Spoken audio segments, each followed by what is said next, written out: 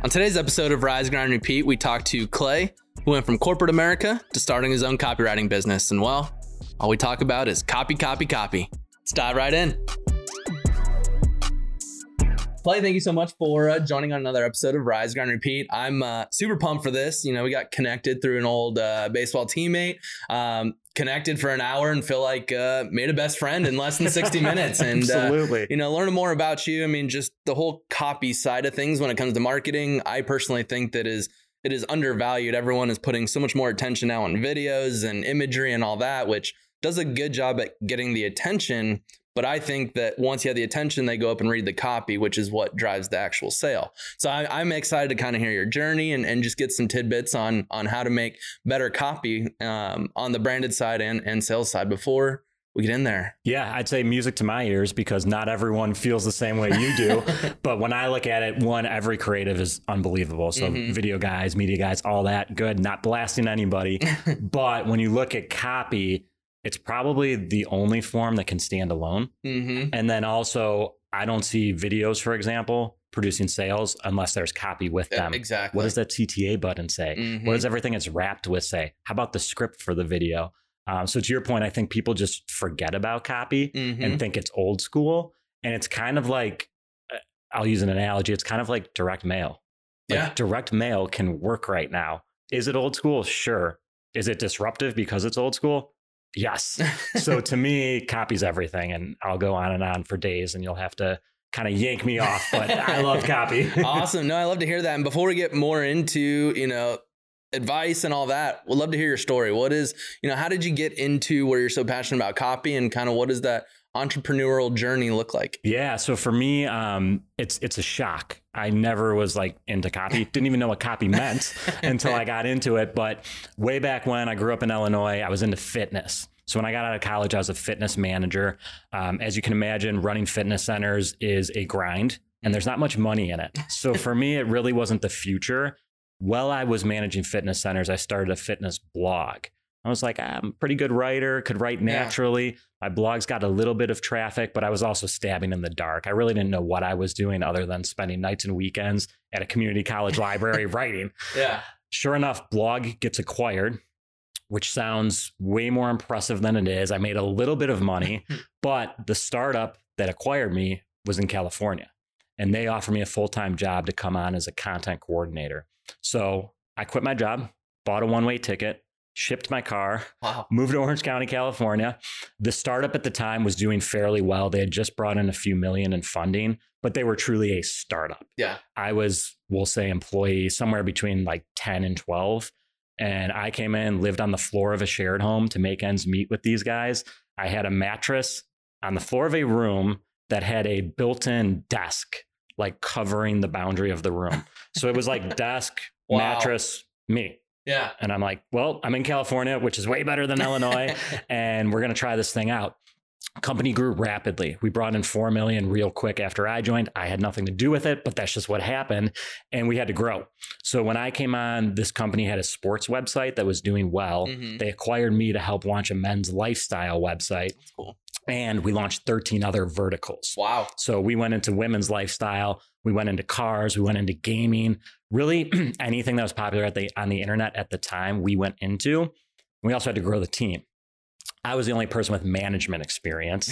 And they were like, you can write. That's why we hired you. Yeah. So I hired a bunch of writers. I ended up having a full-time team of about 9. And I was managing literally hundreds of blogs going out every day because we had 200 plus contractors too. So did I really know copy at the time? No, but talk about a crash course. And so this startup ended up getting acquired kind of at the 11th hour as things were going downhill. But for me, it was just a invaluable education worth way more than the millions we brought in, right? From there, I went to a company called Preferred Hotels and Resorts. They do global hotel marketing. Essentially luxury boutiques that don't have the budget of like a Hyatt or a Hilton pay this company to do their marketing. So I was writing about these awesome hotels around the world, places like in Nicaragua where celebrities come in on helipads or come in on helicopters and land on helipads, right? I'm like, I can never afford this, but it's darn good writing. Yeah. So I'm like, now I've got sports, I've got fitness, I've got all these other verticals, and I've got this hotel side. Where else can this go? Well, I crossed paths with kind of my idol in the fitness industry, Todd Durkin. He ended up hiring me as his director of marketing. It's like, this is cool. I've always wanted to work for this guy. So I got back into fitness in the marketing end, and something wasn't right. And I told you this earlier, but it wasn't the right fit for me or for Todd. And the reason I say his name is because a lot of people, at least in that industry, know Todd. So they'll understand the authority there, but it just wasn't right for either one of us. And looking back, what I now realize the problem was I was doing marketing, not copywriting. And those are two very different things. So I quit on my own a few months in, and I took my first stab at freelancing. I was charging like $20 an hour and begging for clients, also doing a lot of free work, which has been a big part of my path. And I did that for about a year. And then I landed at Petco, and not Petco Park, Petco the stores, like the retailer. And there I came on right away and managed all the copy and content for their private label brands. So you look at a company like Petco, they have, we'll say 15 brands that when you walk into a store, really don't say Petco on them, but are owned by Petco. All those brands need copy and content. So that was me. I had a team, got promoted pretty quickly, took over packaging design too. Dang. So a creative like you can respect that. So it was like, I've got the copy, I've got the content, I've got the packaging design. For those that don't speak marketing, that means me and my team were writing everything going on packaging. We were writing what was going in the stores on signage. We were writing scripts for internal trainings and store partners. I was working with an in-house creative team to create videos and photography and things like that. Hell of a job. Under my leadership, we crossed 1 billion in sales for private label brands. Jeez. Now that's a heavy statement, but all I will say is the copy correlates. It's not that I'm the reason that happened. The copy correlates. And that allowed me to feel like, you know what, I have the authority now. I've been through the grind of the startup, the mid-sized business, like the hotel company, and now this huge corporation. Like, what am I doing? I can do this on my own. And copy is what I'm passionate about. It wasn't going to the video shoots. It wasn't leading the photography. It wasn't the meeting after meeting after meeting in the corporate atmosphere. You don't enjoy those? Not at all. For me, it was really the copy. So I think there, I just, at Petco, my last gig, I really realized the value of copy, realized how good I was at it. Now that I've managed over 200 writers, including professionals making good salaries in a corporate atmosphere, I was like, in my opinion, I'm the best of the bunch, and I can do this on my own, and I can do it better than just about anybody else. And so I left Petco just about a month ago. I turned in my 2 weeks, called it quits. I had used COVID and short-term furloughs to line up some business. So while others were, and I don't want to blast anybody, but what I'll say is when we would come back from furlough, so we would have these occasional weeks off where you're still an employee, but you don't have work. You're not getting paid for that week, but your job's secure. We'd come back and our big team would get together in a group meeting, and you'd hear people instantly talk about what they watched on Netflix, current events, what they did with their friends, what bars they went out to because they had patio seating. And I'm like, I went and did a business building retreat and spent that week grinding every hour of the day, waking up at 5 a.m. to work, going to bed at 9 p.m. after work to build something better. So that's when I was like, this definitely isn't for me. And to go back to copy was what was allowing me to do that. I was picking up clients and I was offering copywriting services. So now I'm on my own and I'm doing all sales copy. And like we talked about at the beginning, man, I just think copy opens so many doors. There's copywriters everywhere. 99% of them can't write sales copy. So that's where I come in. And to me, it's the copy that gets ROI. That's really the difference. There's so much I can appreciate in there. Would love to get into the free work here in a second, but the thing I can appreciate out of everything that you're mentioning is that, you know, after you've come in, there's been big changes in terms of growth, and that it's not, you don't attribute it to that one single thing. And I think that's the big thing that a lot of business owners miss, or people that are trying to do their marketing. They think that one individual tactic or thing is going to do it. It's a culmination of all of it working together. The script of the video, once you have the attention, the copy there, the calls to actions, when they land on it's a combination of everything and a team working together. And I love that. But getting into the free work, I absolutely love that you mentioned that, because a lot of, I mean, the videos, there's been a lot, like my background is the paid media, but, you know, do SEO, we do video, but it's, you know, the last 2 years, it's been a lot of learning. To expedite that learning, it's easier to get someone to say yes whenever you're like, hey, we'll do it for free. How has that helped shape your path to where you are today? So the free work has been, it's been a big door for me that opens up more doors. You go through and more come, right? So for me, looking back when I was building my own blog, that was free work. I didn't make any money on that. And I was spending nights and weekends at the local community college after my full-time job, which was a grind, mind you, doing that for free. So boom, learning experience, also proving yourself. Yep. Later on, I told you I connected with a guy who's famous in the fitness industry, Todd Durkin. Todd has a booming business. He's been on Netflix. He has one of the top 10 gyms in America. Drew Brees is his client. Like, this guy's killing it. I emailed him, cold email. Hey, Todd, my name's Clay Manley. Introduced myself and said, I love your stuff. I understand your voice. I'm a writer. You don't have enough content. Don't pay me a dime. I'll write for you.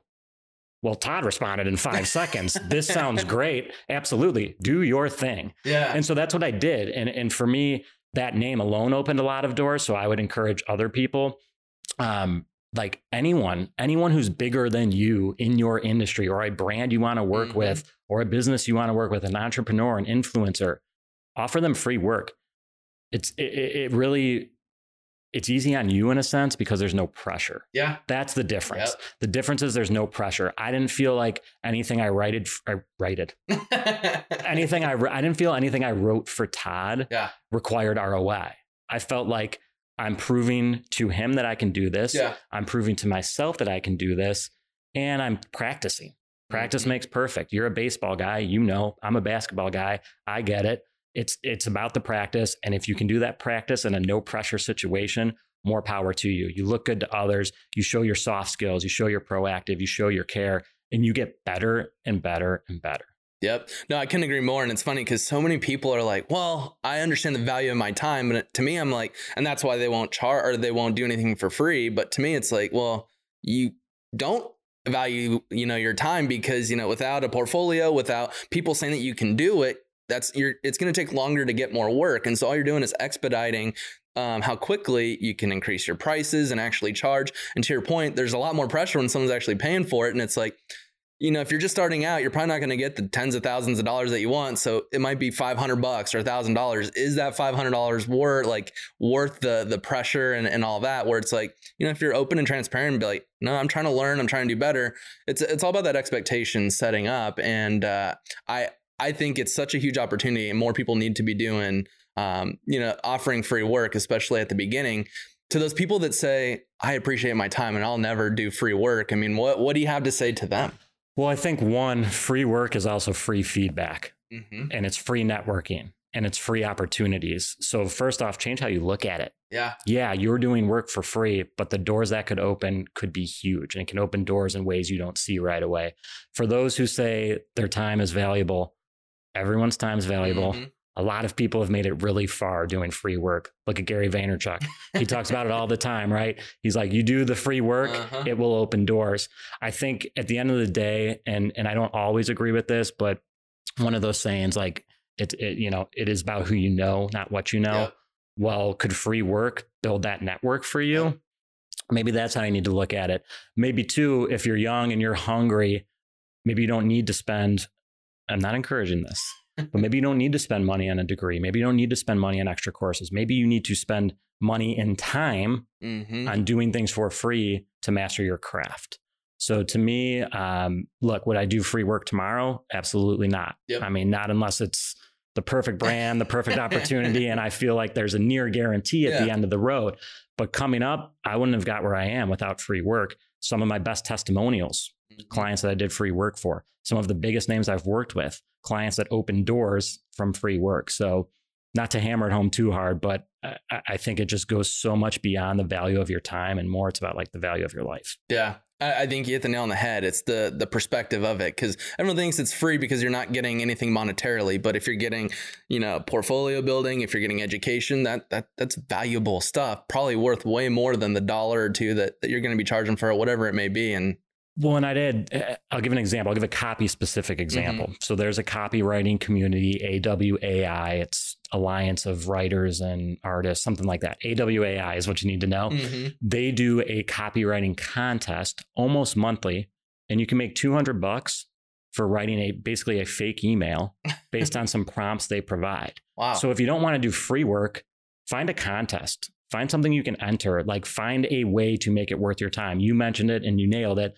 Testimonials, free feedback, all that stuff is valuable. I think there's also resources out there in this day and age where you can find a way to have a shot at earning money too. Yeah, no, absolutely. I love everything about that. And kind of getting into what I love that you mentioned is there's so many copywriters out there, and a lot can tell great stories. I mean, can write really well, but there's a difference between writing copy just to storytell and one that actually drives sales. And that's what businesses are looking for. What is the difference between branded copy and sales copy? It's funny. I literally just recorded a video for my own Instagram answering that question, because those are the two things I do. And it's a great question. So what's the difference between branded copy and sales copy? Sales copy is persuasive. Mm-hmm. Sales copy is designed to convert. Sales copy needs to make an action happen, and generally that action is tied to ROI. Branded copy is about a brand's tone and voice. It's about getting their personality or their message out there. So when I look at branded copy, that could be as simple as like the homepage of Petco's website. Yeah. But when we're talking sales copy, that's now the emails intended to promote something. Or if you look at a small business, their branded copy might be their customer service macros, the responses they send when customers inquire things. But the sales copy is now their emails. It can be intertwined in their blogs. It's their advertisements. You name it, that really is the difference. Now, one thing that I think is an important clarification is sales copy can be story-based. That's that third piece that I think people miss. There's branded copy that's about personality and voice. There's sales copy that's about persuasion and conversion. And then there's also using story to sell, which is kind of a combination of both. Mm-hmm. But ultimately, the word sells in there. So you should be persuading someone to take some sort of action. Yeah. And how do you, I mean, from your experience, how much does that storytelling piece improve overall conversion rates? And I mean, overall sales? A lot of recent guests, I mean, just huge on storytelling and really that hero's journey. And whenever they started doing more of that, they started seeing more sales come in. And so are you seeing that is a major impact when it comes to sales copy, or is it? 110%. If you look out front of your office here, you have the word disruptive on the wall. Story is disruptive. Story is different right now because so many writers cannot write story that sells. They just don't get it. It becomes an incoherent, jumbled mess. When you have a strong story based in strong sales copywriting, you can, 3 to 10x your revenue or your sales because it's going to stand out. And I'll use another analogy.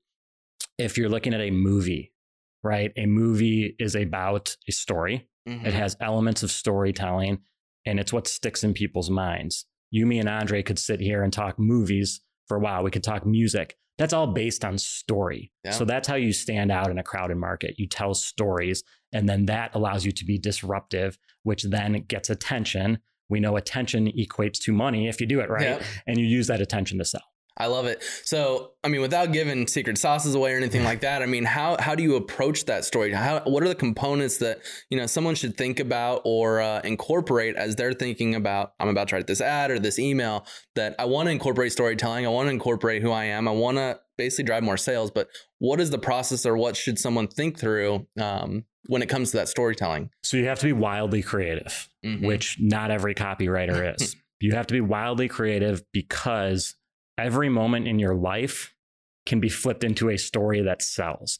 That's what I believe. And you have to read it. You have to see it. You have to feel it. You can't just start doing this. Mm-hmm. So I would tell people, go follow someone like Ben Settle, who's a huge name in story for sales. Go look at AWAI. Look at how they're constructing these stories, and then start thinking about how you can do that in your life. So I'll give an example. I came in here You and I talked on the phone Thursday. Today's Saturday. We'd never met before, never crossed paths. At least I don't think so. But we were like instant friends. I'm going to flip that into a story that sells something. I don't know how now, but that's a moment I'm going to remember. And maybe it's going to be about selling myself to you. And 2 days later, being on your podcast in your office. I'm not quite sure, but these moments happen and you can tie them into sales if you get creative. That's the name of the game. There's no secret sauce.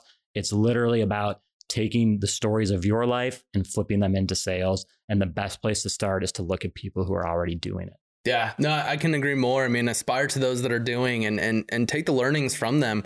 And I think you hit, something really good is the creative side. Is that something that you can teach at all? Or is that kind of, you know what I mean? Like, yeah, I don't know. For me, I never considered myself creative. I remember when I was at the startup, my first full-time content gig, I was like, guys, I get management. I can write pretty good. I don't know about the creative piece. And now I consider myself very creative. So I don't know if it's a flip that switched or what. What I would say is, I think for me, it came with experience and it came with rubbing elbows with true creatives. I think that I was in a mindset, like my dad was military. My mom has been at the same job her whole life and it's a great job. And I was like discipline and sports. Yeah. And I think I had to change my mindset to be open to people with other attitudes and other interests. And that starts sparking creativity. And then again, the more I rubbed elbows with creatives, I call them true creatives, like real creative people, the more it rubbed off on me. It's like you are who you surround yourself with. So I think it's the atmosphere and I think it's the people you're around. And then also just opening your mind up to thinking differently, because as creatives, we think different. No, couldn't agree more. And when it comes to just copy in general, I mean, there's something that talk with a lot of clients with even just ad copy or landing page copy, short versus long. Yeah. What is there a better approach? Is there a when do you use longer copy? So it's the same question that you get on what's the best time to send an email. There's no best time. There's no right or wrong way. What I tell copywriters who write for me or who I outsource to is we need to test it, because it depends on the audience. Some audiences are going to eat up long form copy like you wouldn't believe.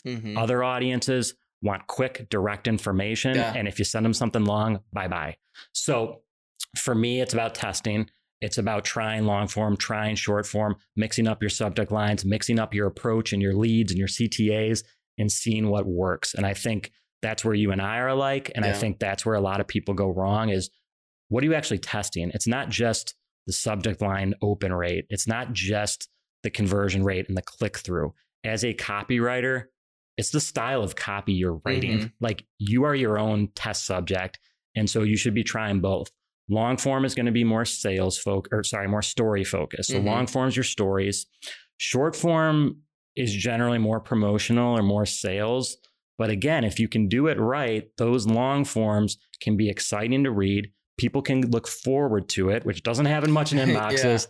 And they don't even know they're getting sold to. It's so natural that they're like, I need this because that story just captivated me. Yeah.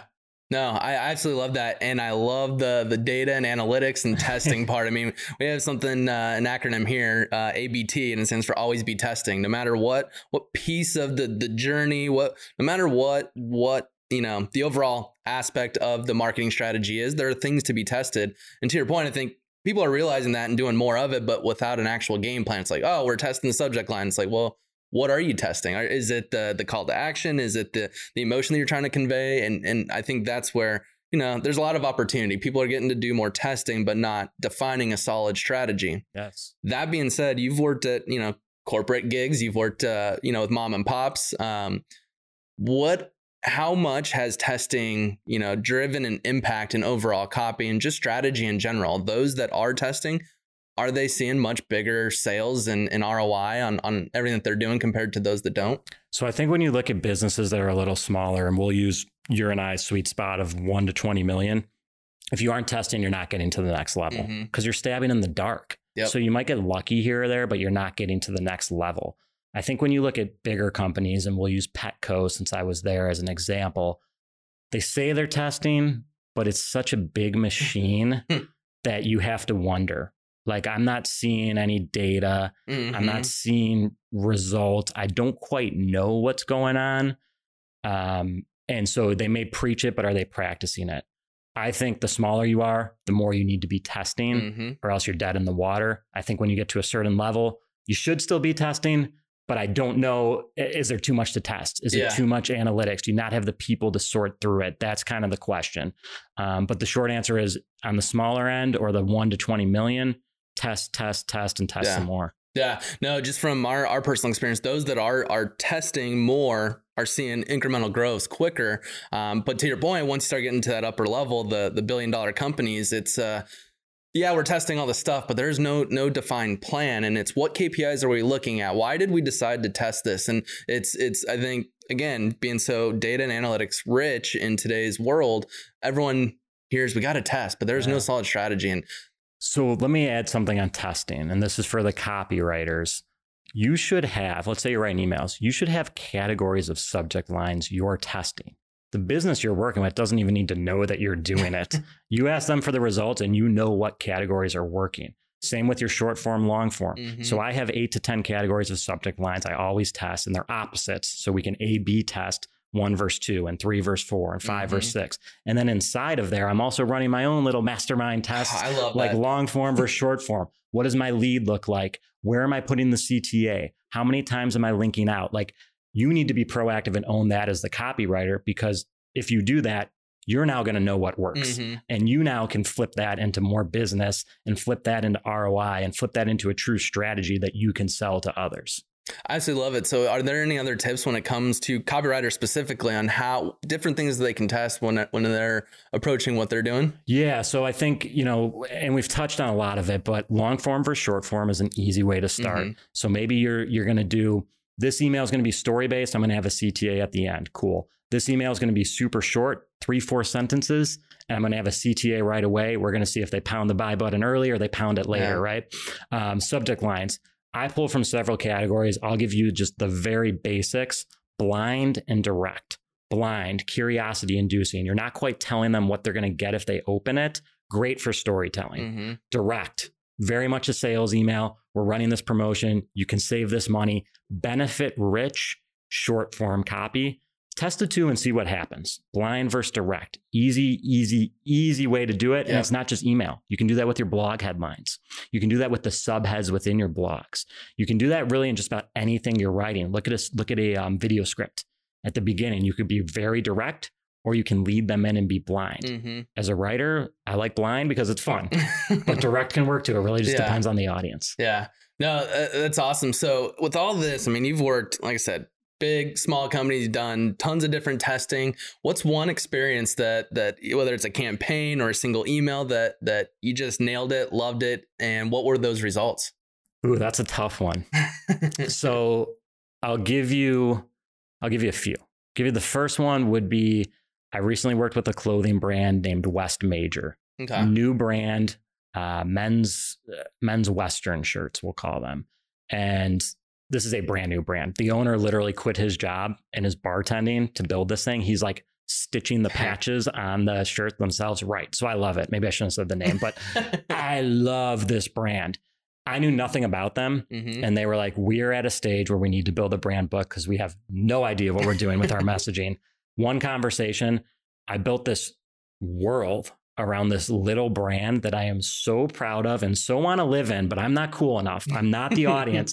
But to be able to build a world is pretty special. And to me, that stands out because this was essentially taking a bunch of ingredients that are mismatched and maybe not ripe and not good and throwing them in a blender and pulling out something great and something magical and something unique and special. So that was one. I don't know the impact because that's brand copy. And brand copy, it's tough to say. But I'll look at another one, which is one of my clients who's in real estate. Again, I knew nothing about real estate when I started working with this gentleman. He's got a team of 13. It's a very successful business. I'm going to guess 10 to 12, maybe 15 million a year. And they needed copywriting. And I came on and took on their biggest high ticket online program for training new real estate folks, we'll say wholesalers. And he looked at that sales page the week after I wrote it. And he's like, how did you know all that? And I'm like, I didn't.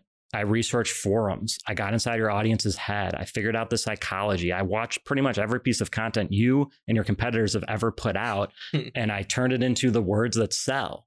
And he was so floored. And for me, that was so rewarding because he told me, even if this product doesn't sell, I know it's not the copy. Yeah. It's anything but the copy. Yeah. And he's like, I now have a library of copy that I can pull from for every channel. He's like, everything you wrote is now influencing my social media. It's influencing my emails. It's influencing my blogs.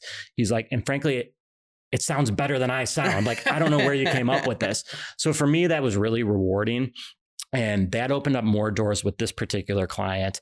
And I started writing his emails and doing his blogs and really every piece of content he has.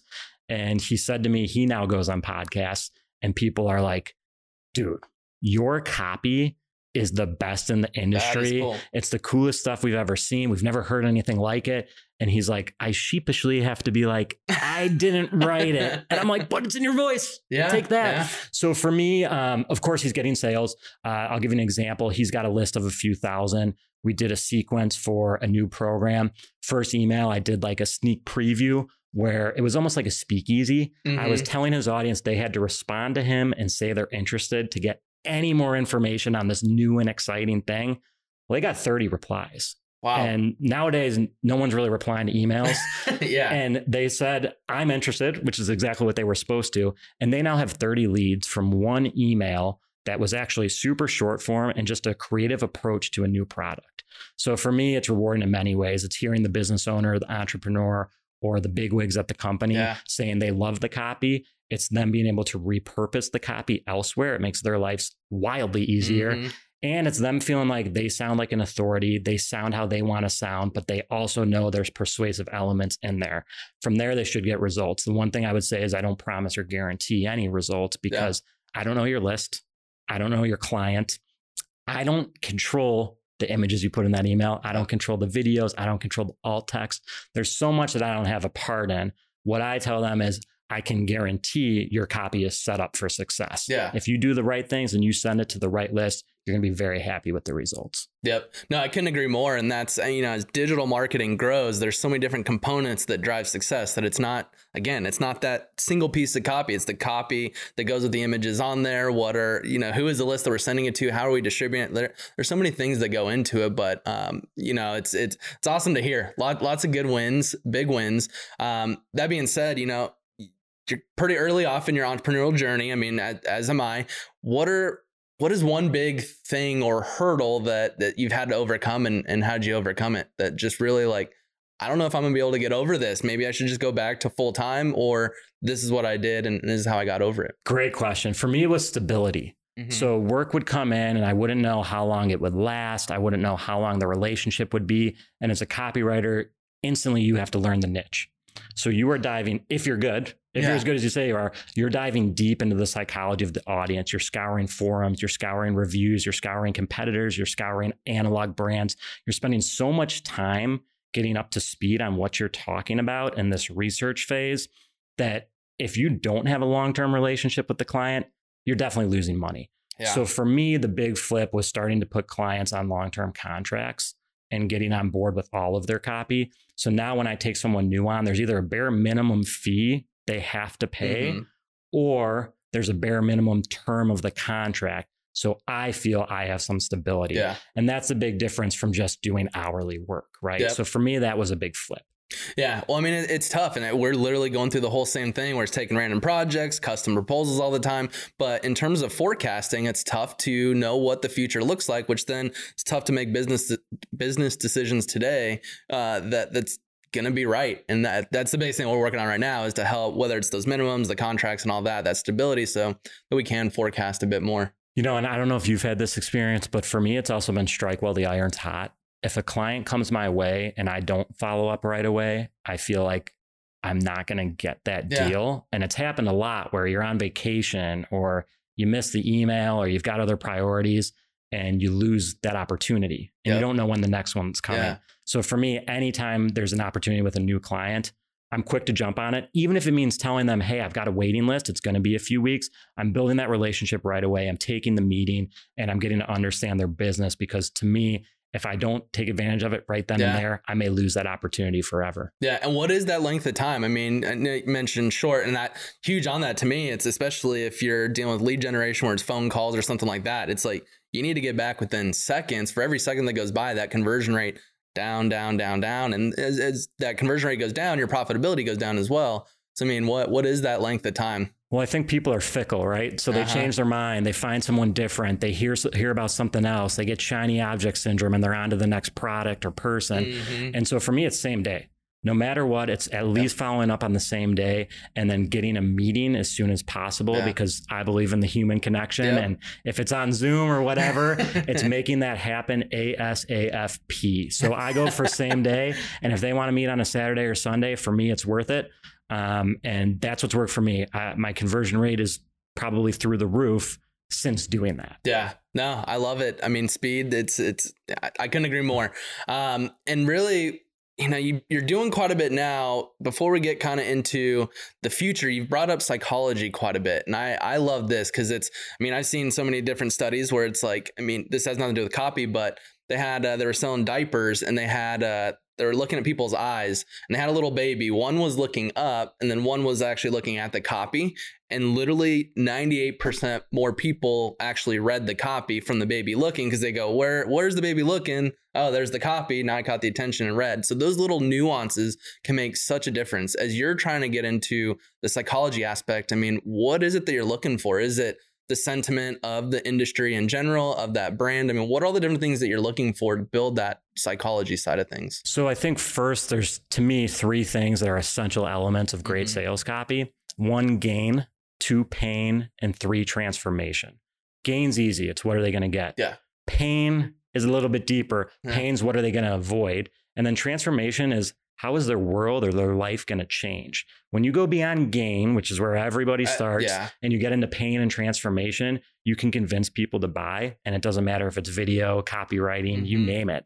And so for me, it's how do I find their pains, their insecurities, their worries, their stressors? A lot of times that's in forums.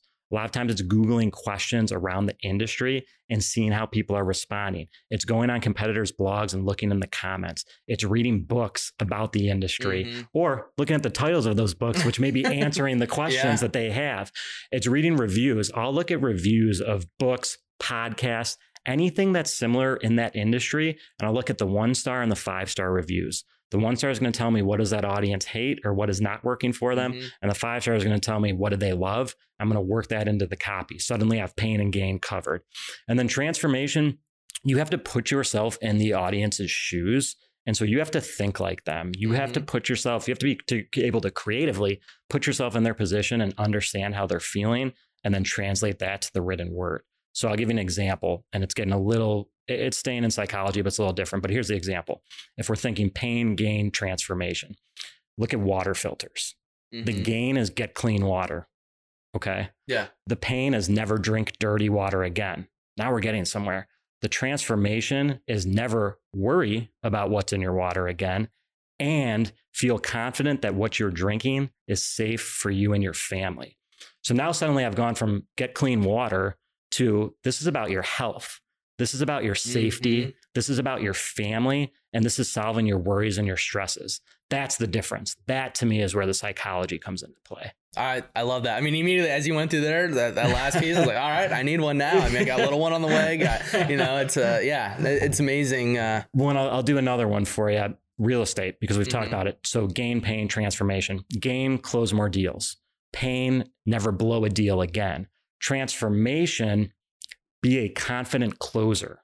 Okay. So now you've got 3 levels here, and every copywriter, every marketer gets the gain part, close more deals. Yeah. And once you get into never lose a deal again, that's powerful stuff. And then once you say you're going to become a confident closer, you're touching on those emotions that play into the psychology that get them to buy. And if you're really good, and I mean really good, you start stacking these things together. So let's take the pain and the transformation and let's say become a confident closer so you never blow a deal again. Well, now you've got a headline that's going to convert, right? That is amazing. It is amazing what just a little piece of copy can do. Just, I mean, in terms of just conveying different emotion, and that emotion is what drives someone to buy. Yeah. And look, in video, you've got music and you've got other cues to make that happen. Mm-hmm. When you look at copy, what are your other cues? I mean, you do have photo and video worked in there, but there's plenty of times where the copy stands alone. Yep. And that headline needs to be strong, powerful, and transformative. And if it's not, they're not going to bother with the video. They're not going to bother with the images. They're certainly not going to bother with the CTA button. Mm-hmm. So to me, it really is. It's gain, it's pain, it's transformation, and it's really hitting the second and the third home hard to kill the psychology. I love it. I love it. So you're helping a lot of brands, get their voice out there, really drive sales. You're helping brands quite a bit. What is it that you're doing for yourself that is going to grow yourself the next 6 months? What are the biggest things that you're working on now? And what are your biggest goals over the next 6 months? Great question. So one was breaking free of corporate. That grind, the pressure, the feeling like a number was not working for me. And I can't relate to the brands I want to work with if I'm some number under fluorescent light in a cubicle, mm-hmm. right? So one, it was getting out of an atmosphere that wasn't conducive to me growing. And then two, it's surrounding myself with the right people. So I have a mentor right now, Vito Lafata, who's very successful, but it's getting the right mentors in place that you can learn from. It's rubbing elbows with creatives like you and Andre and others so that I'm sharpening my sword. Mm-hmm. And then it's also, what am I doing on my own time to get myself better? Am I reading books? Am I studying newsletters? Yeah. Am I looking at the late, great people in copywriting who do this thing way better than I could ever imagine and stealing? So one of the biggest things for me has been creating what's called a swipe file, which is essentially a file of copy that gives me inspiration. How do I do that? I join the right newsletters. I scour blogs. Even when I'm watching TV, I'm pulling quotes from shows and movies. That is awesome. That I can work into my copy, right? It's pretty incredible stuff. And literally it's a Google Doc. Mm-hmm. Right now it's about 25 pages. I'm hoping to someday flip it into a newsletter that I actually sell, like a monthly swipe file other writers can buy. But for now, that is probably my biggest continuing education. And it's crazy because the brands I follow for fun in my personal time, we'll look at Barstool Sports. I'll watch their one video, and I'll pull 5 or 6 things I can work into copy like that. Yeah. So for me, it's the swipe file. It's the people you surround yourself with and the mentors. And then it's also your mental health, which for me meant getting out of corporate and being in an atmosphere where I have control and I feel like I'm really in the driver's seat of my life and my business. Yeah, no, that's awesome. Very similar to all the things that working on as well. The swipe file, that's really cool. There's actually a newsletter that I just stumbled on that what they do is kind of pull other people's ads and just give their 2 cents on it. It's almost similar where it's like you're compiling all these different types of copy and then just giving your 2 cents. And it's like, I mean, one, there's so much that you can do with that. But if you're going to turn around and monetize it, I think that's huge. Well, and if you look at, for me, it's kind of a sports reference. Mm-hmm. I was a basketball guy. You were a baseball guy. You can't just go a step up to the plate and hit a home run, right? Like you're warming up, you're in the batter's box swinging. Basketball, I can't just go in and nail a 3. I've got to be working on that. And frankly, I still probably can't, but I got to be working and working and working. My swipe file is the same. It's the warm up for my writing. So I go in there and I start getting inspired. I start getting creative. Mm-hmm. I start finding things that can influence what I'm writing about. And then suddenly you get in that flow state and the writing comes more natural. So again, I equate it to a warm up. I love it. I mean, I love all the sports analogies. I get it like that. I see you nodding like, yep. Mm-hmm, mm-hmm. Awesome. So, I mean, before we kind of wrap up and kind of get some advice, is there anything that we didn't touch on that you were really wanting to tell the world? I would use the story of us crossing paths. Mm-hmm. I think that's an interesting one we had a mutual friend. Yeah. I posted something on Instagram, just letting people know that, hey, I'm on my own now. I left Petco and I'm building my business. I didn't need any leads or sales from it. It was just kind of this moment of I need to start putting myself out there because someday I am going to need leads and sales from it. And we crossed paths. We talked Thursday on a Zoom call. It's Saturday. I flew in from California for other reasons, but we're here, we're filming. It's 9 a.m. It's a testament to you guys for being willing to get up and come in on a Saturday and do this. And then also it's a testament to that networking piece. Mm-hmm. Like this wouldn't have happened if we just weren't proactive and networked. So I think whether you're a copywriter, a videographer, an editor, whatever you're doing in the marketing space, like be willing to network and also speed kills. we made this happen in 48 hours. Huge proponent of speed kills. That's strike while the iron's hot. Yep. I think being proactive. I mean, I love all of that. Are you planning on putting more out there? Because I saw Chase's post and I was like, oh, well, what's he all about? And then I looked and you mentioned in the story, I think it was, or your post, that this is the first time that you're kind of, posting about business related, that it isn't, just personal, private type of stuff. Are you planning on posting more of that type of content? What was the feedback like? Well, look, I've been lurking in the shadows of these big brands. Like I'm hiding behind Slim Jim and Petco and people like that for a long time. And it took a moment of me realizing, wow, you've done some big stuff and you can do this on your own to start getting comfortable, like coming out about this. And it's not a crazy big reveal. It's not politics. It's nothing like that, but it's just having my truth of I'm damn good at what I do. Yeah. I'm now taking this into my hands. And if you want to work with me, here's how it goes. So yeah, I'm planning on putting myself out there more. I'm excited for a few clips from this podcast to put myself out there. Right. But it's also for me, and a lot of copywriters struggle with this.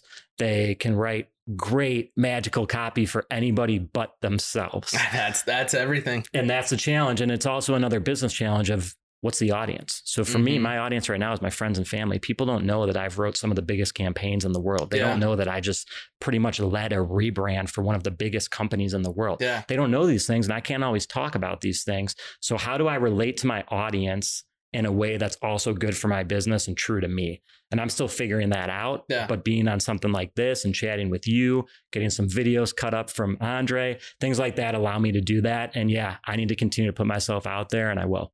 Do it 100%. It'll lead to so many opportunities. Exactly. And it's tough at first, but once you get over that fear and the opportunities start coming in, it gets much more fun. Well, and you said something too. You're like, what was the reaction? The reaction was I literally told my friends and family, if you don't want to follow me anymore and you don't want to hear about this, go ahead and mute me or cancel me or unfollow. I mean, I did look, I had 2 unfollows. I don't know who they were. It was probably like spam accounts. But at the same time, I'm like, I need to build an audience that wants to learn from me and wants to buy from me and wants to work with me. And that's not my friends and family because those aren't people running $1 to $20 million businesses. So for me, it's got to be less about what do I have right now and where am I trying to go? And I'm slowly getting over that hurdle. Yeah, no, it's tough. And as we wrap up, I mean, for businesses that are trying to figure out their copy, like, there's a lot that is great in here, the psychology, the testing and all that.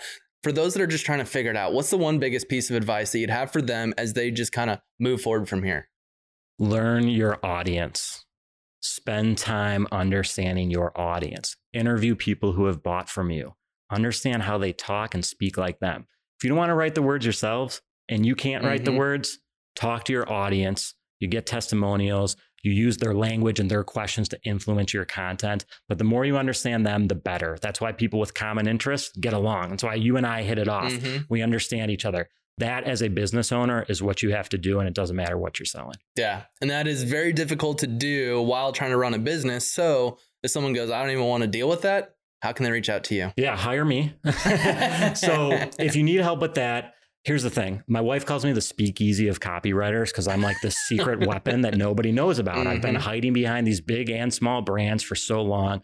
I've never put myself out there. I'm lucky enough that my name, Clay Manley, is a brand in its own because no one else is named Clay Manley except for like someone's dog on Facebook.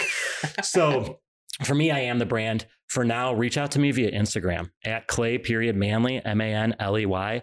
Hit me up. Like I said, I think speed kills. We'll have a conversation. We'll see if it's the right fit. If you're not doing 1 to 20 million or it's not the right fit, I've managed over 200 writers. So I have a network and I may be able to put you in touch with the right people. And if I am the right guy, we'll find a way to crush it. I absolutely love it. So don't hesitate to reach out. He'll get back to you quickly. And Clay, I can't thank you enough for your time. I know you're down here for a wedding and everything, and to make time to come in here on a Saturday. Can't thank you enough. Well, look, this was the highlight of the weekend. And, we got the wedding later today, probably crush a few beers. Maybe I'll text you and be like, man, this was awesome. Hit up Andre. But I had an absolute blast. For those who haven't been here, this office is freaking awesome. Thank you. I was telling you guys, like, I'm about like the true creatives. Like, you guys are true creatives. There is sinks over here. We got a crazy light lighting this up. We got things that we don't even know what they're called on the shelves. We got disruptive on the walls. I mean, this place is awesome. So I love what you've built. Glad we got to connect. Shout out Chase Barbier for being our mutual friend. But yeah, this has been a blast. Awesome. Thanks a ton. Thanks, brother.